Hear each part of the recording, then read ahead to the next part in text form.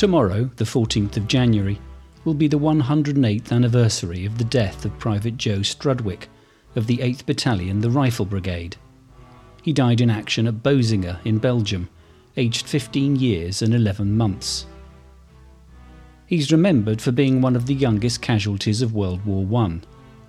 This is his story, but also the story of other teenage Tommies, and those who served well into their 70s and 80s, and those who died at the start of the war, and as the conflict drew to a close, in an episode entitled Young, Old, First and Last.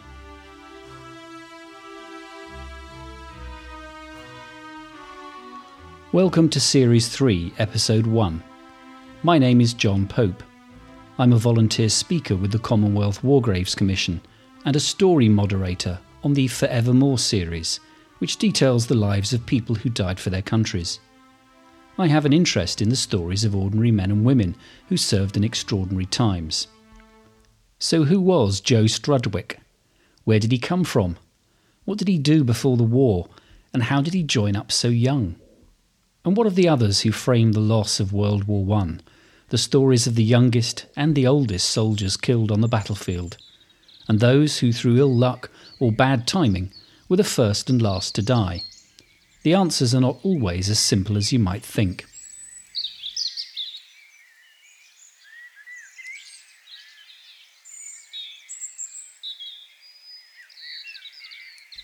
Valentine Joe Strudwick was born in Falkland Road in the market town of Dorking beneath the Surrey Downs on February the 14th, 1900, hence the name Valentine.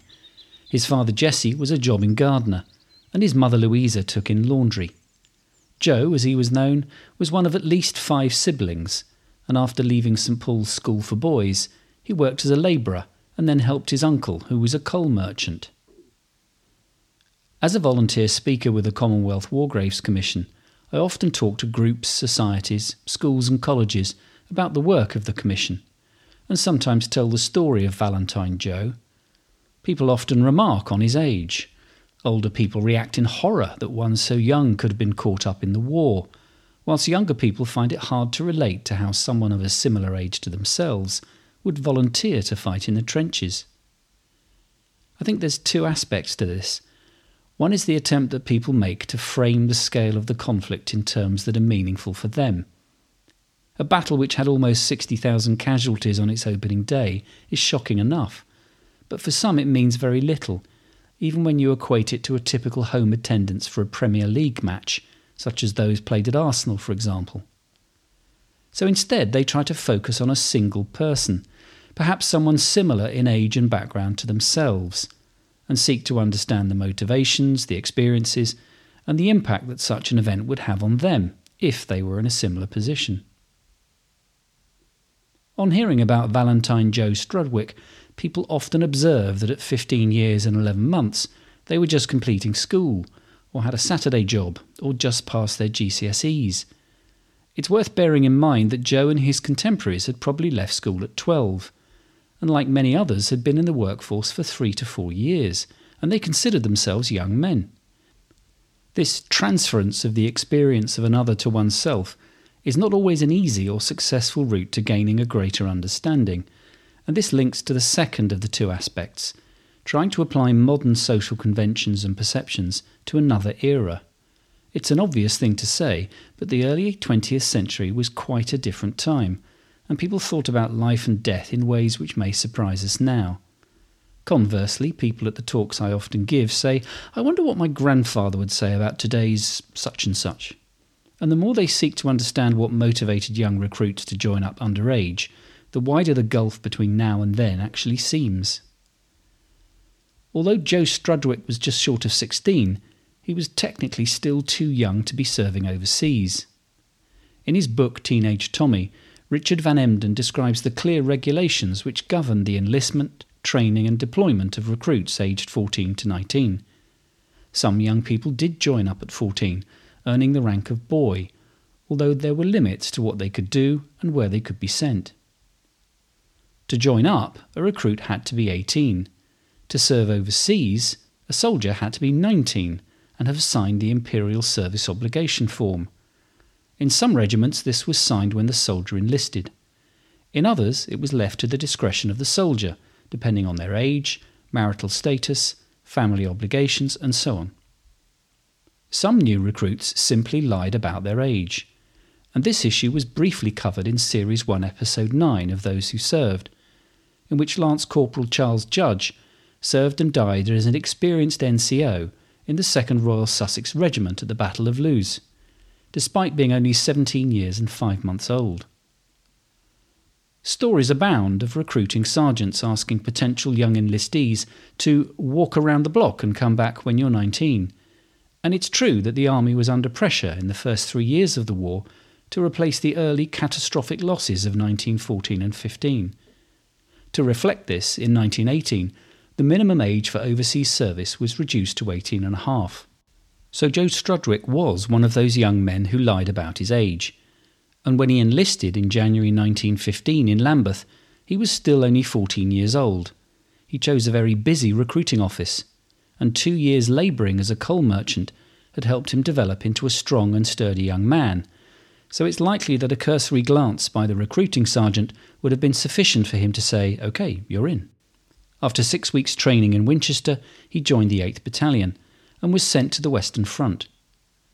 Reports suggest he was gassed and in shock from seeing 2 friends killed in front of him, and Joe was sent to a base hospital in Sheerness to recover, although whilst on home leave he chose not to visit his family, perhaps concerned that they would persuade him not to return. But Joe did return in late 1915 and was sent to Boezinge near Ypres. He was killed on the 14th of January 1916 during the morning exchange of shell fire, sometimes called the Daily Hate. His mother Louisa received the following letter from his commanding officer, dated 15th of January. "I'm very sorry indeed to have to inform you that your son was killed by a shell on January the 14th. His death was quite instantaneous and painless, and his body was carried by his comrades to a little cemetery behind the lines, where it was reverently buried this morning. A cross is being made and will shortly be erected on his grave. Rifleman Strudwick had earned the goodwill and respect of his comrades and his officers, and we are very sorry indeed to lose so good a soldier. On their behalf as well as my own, I offer you our sincere sympathy."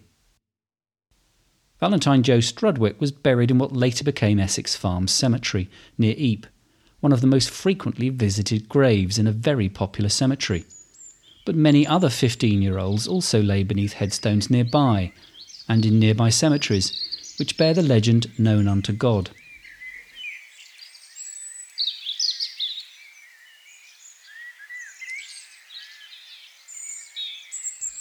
Not far from Essex Farm is Polkapelle Military Cemetery. It too has a frequently visited grave, and one that is often part of the tour for coach parties of students and schoolchildren. The grave is that of Private John Condon of the 2nd Battalion the Royal Irish Regiment. The accepted story is that John was killed during the gas attack which heralded the start of the Battle of Mousetrap Farm on the 24th of May 1915, although British soldiers often called it Shelltrap Farm. This battle was part of the larger Second Battle of Ypres. Heavy casualties that day among 3 Irish battalions caught up in the gas remained on the battlefield for some time before clearance and burials could begin, and some bodies were never recovered. Private Condon's remains were identified by a piece of boot leather in 1923, and he was interred in the Polkapelle Cemetery, maintained by the Commonwealth War Graves Commission. On his headstone, he's recorded as being aged 14, the youngest British and Irish soldier on the Commission's database. But is that the full story? In his book, Wherever the Firing Line Extends, Ronan McGreevy explores some of the doubts that the grave contains the remains of John Condon, and that the soldier who registered in his name was who he claimed to be. Census records from 1901 and 1911 suggest that John Condon was born in 1896 in Waterford, Ireland, making him at least 18 and possibly 19 at the date of death. A story, related by John's cousin Nicholas, who survived the war, suggests that it may have been Patrick Condon, John's younger brother, who ran away to join up whilst underage and used his elder brother's name to enlist. There was also some discrepancy between the site of the battle and where the body was reportedly found. Further research suggested that the remains may have been that of Private Patrick Fitzsimmons of the Royal Irish Rifles, who shared the same service number as John Condon, 6322, but who died approximately 3 weeks later, and is commemorated on the Menin Gate. Identifying bodies so long after the event presents its own challenges, and added to the fog of war and the difficulties of clear record keeping about who died and who was missing and where they might be, means that such confusion is likely to be far more common than we realise. So if Private Condon, John or Patrick, wasn't the youngest soldier, who were the other candidates?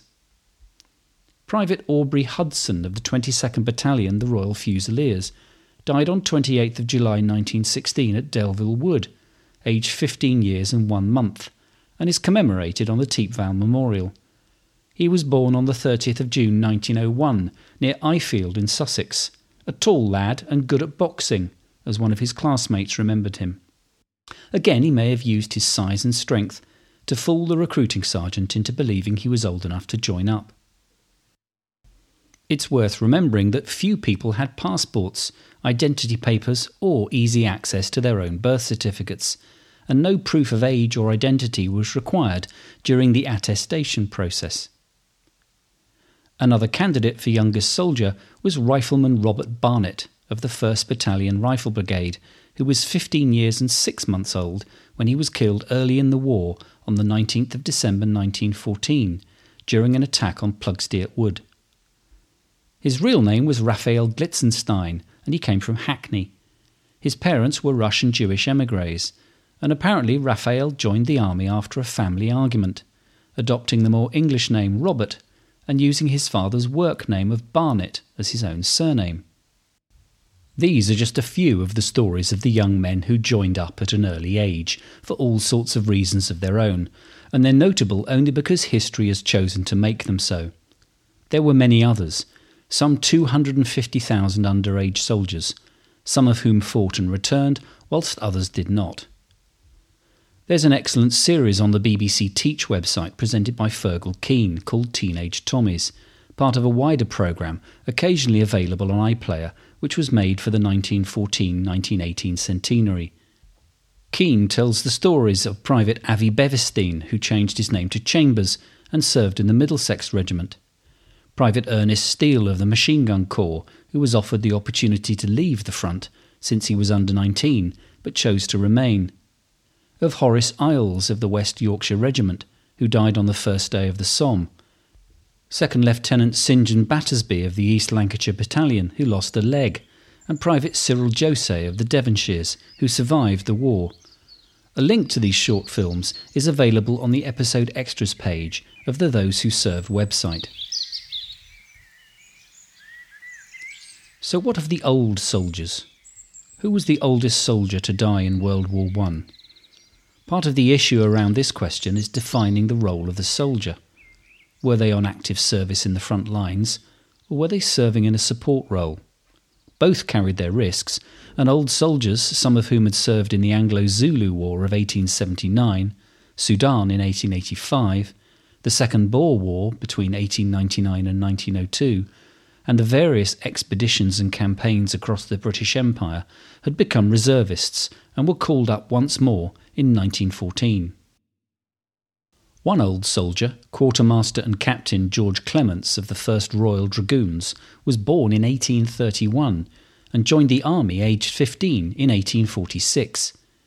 He fought in the Crimean War of 1854 and was promoted to officer after his part in the charge of the Heavy Brigade. He took part at Alma, Balaclava, Inkerman and Sebastopol, the 4 major battles of the war. He came out of retirement aged 83, but died in March 1916, aged 85. Although he did not see action, he's considered to be the oldest to have died on active service, and was accorded a military burial. His grave is still tended by the Commonwealth War Graves Commission in Earlham Road Cemetery in Norwich. After a successful career as a stockbroker, magistrate, church warden and local councillor, Henry Webber of Hawley in Surrey was not the type of man to retire and live in obscurity. He persuaded the army to give him a commission and offered his skills as a horseman to become transport officer for the 7th Battalion of the South Lancashire Regiment. His 3 sons, a colonel and 2 majors, all outranked him. On the 21st of July 1916, Webber's transport team took supplies to the front near Mametz Wood. Webber joined a group of senior officers who were talking together just as a large calibre German shell detonated. 12 officers and 2 horses were killed, and Webber lay badly wounded. He was rushed to the dressing station but didn't recover consciousness. He became the oldest soldier to die in action, aged 67. He's buried at Dartmoor Cemetery near Bakor on the Somme.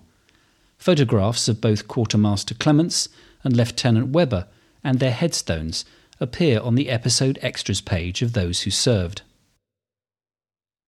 But whilst Clements and Webber are far less well known than Strudwick, Condon and the other Teenage Tommies, the greatest focus, especially in recent years, has been on those who were killed first and last.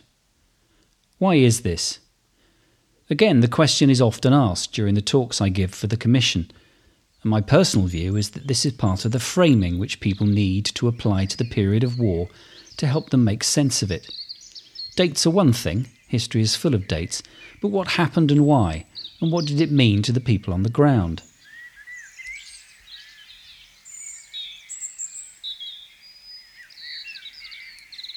The question of first and last became a point of interest during the recent 1914-18 centenary celebrations, and most sources will agree that the first British casualty was Private John Parr.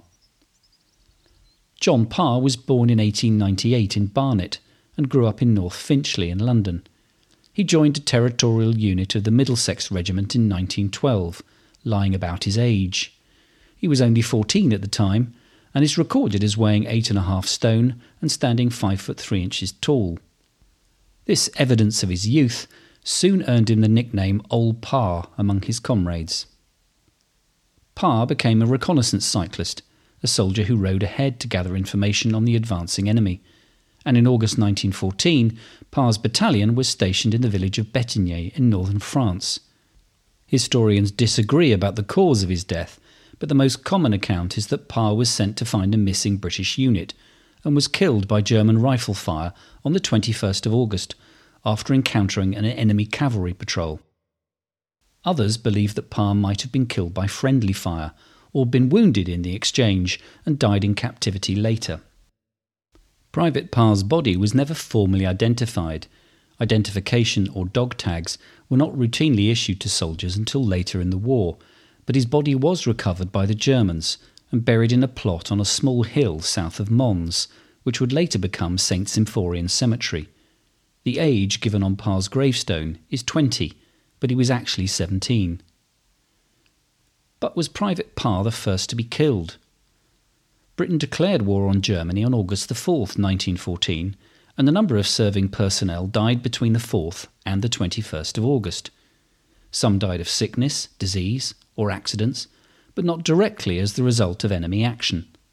One, Major Arthur Hughes Onslow, shot himself in an apparent suicide during the crossing from Southampton to Le Havre. As a decorated and long-serving officer, his death was widely reported at the time, but the circumstances remained secret, even to his family, until some time after the war had ended. The first casualties as the result of enemy action in Europe were on the destroyer HMS Amphion. On the 4th of August, she sank the German mine-layer SMS König Louise, a converted liner, and rescued 18 of her crew. Returning from the patrol 2 days later, Amphion struck one of the mines which had been laid by the König Louise and sank, killing 132 British sailors and marines, together with the prisoners of war. 152 officers and men were saved, and these were the first naval losses of World War I. Others, such as Private George Gooch of the Northamptonshire Regiment, who apparently went missing on the 11th of August, or Private Duncan MacDonald of the 1st Cameron Highlanders, who fell overboard from his ship on the 13th of August, could equally qualify as first casualties, but there's some doubt that their details were recorded correctly. Lastly, 2 members of the BEF, 2nd Lieutenant Evelyn Perry and Air Mechanic 2nd Class Herbert Parfitt, died at Amiens on the 16th of August when their aircraft caught fire in the hangar, perhaps as the result of an accident. So whilst there's no shortage of candidates, there's still some confusion about who exactly was the first casualty of the war. Again, history has decreed that Private John Parr is the most likely recipient of that particular title.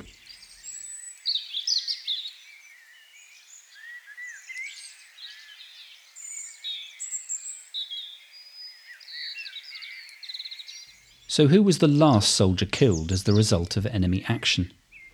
Helpfully, there is a time and date to help us to define this. The armistice came into force at 11 o'clock on the 11th of November 1918. All of the combatant armies can identify their final unfortunate casualties, but as far as Britain was concerned, it was Private George Ellison of the 5th Lancers, who died at about 9:30 in the morning whilst on mounted patrol on the outskirts of Mons in Belgium. Ellison was born in Leeds in 1878 and joined the army as a career soldier. He left, got married, took a job as a coal miner and fathered a son, James, born in 1913. On the outbreak of war, Ellison was recalled to the army aged 36. His war began with the retreat from Mons, and he survived 4 years of battles and trench warfare at Ypres, La Bassée, Loos and Cambrai before being shot by a sniper just 90 minutes before the armistice, back where he had started, in Mons. According to the Commonwealth War Graves Commission, 863 British and Commonwealth servicemen were recorded with 11th of November 1918 as the date of the death on their headstones. While some did die on the final day of the war, many died of wounds suffered weeks, even months before. In a strange twist of fate, Private George Ellison was also buried in St Symphorien Cemetery, only 15 feet from and almost directly opposite the grave of Private John Parr. The two men had been killed 4 years apart in time, but only a few miles apart from each other. A testament perhaps to the nature and course of the war. The story of Parr and Ellison was captured by Philip Parker in a poem for the war centenary, written in just 100 words, called Goodnight Kiss. 5 strides apart, 5 summers past. I saluted you and the old sweats riding to war. I fell first and waited, while you mined the frozen mud, ducked into crump holes, pinched lice from your seams, felt the pear drops sting at wipers. You drink Hannah's words from home, Jimmy's walking now. Then you're following the tank tracks from Cambrai. The chase draws you to Mons, where your war began. In the woods on the 11th day, a goodnight kiss. 90 minutes to armistice. My wait ends. First and last in a bunker for pals, we lie 5 strides apart.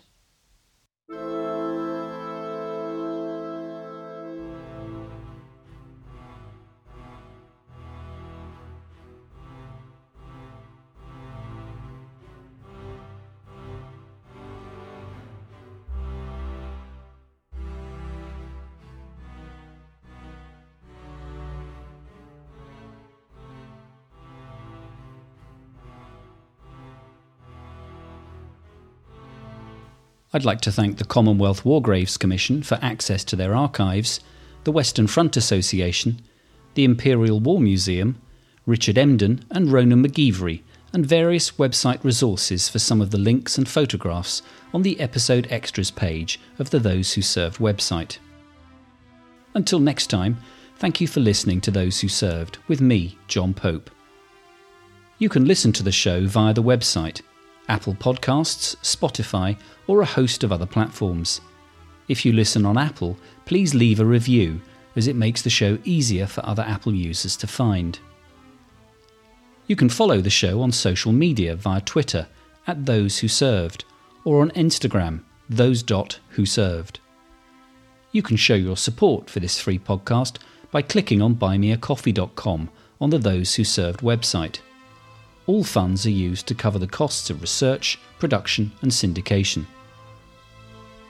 You can join in with the show by sharing what details you know of a family member or friend who served in a 20th century conflict. Contact me directly by email at info@thosewhoserved.co.uk. Thank you.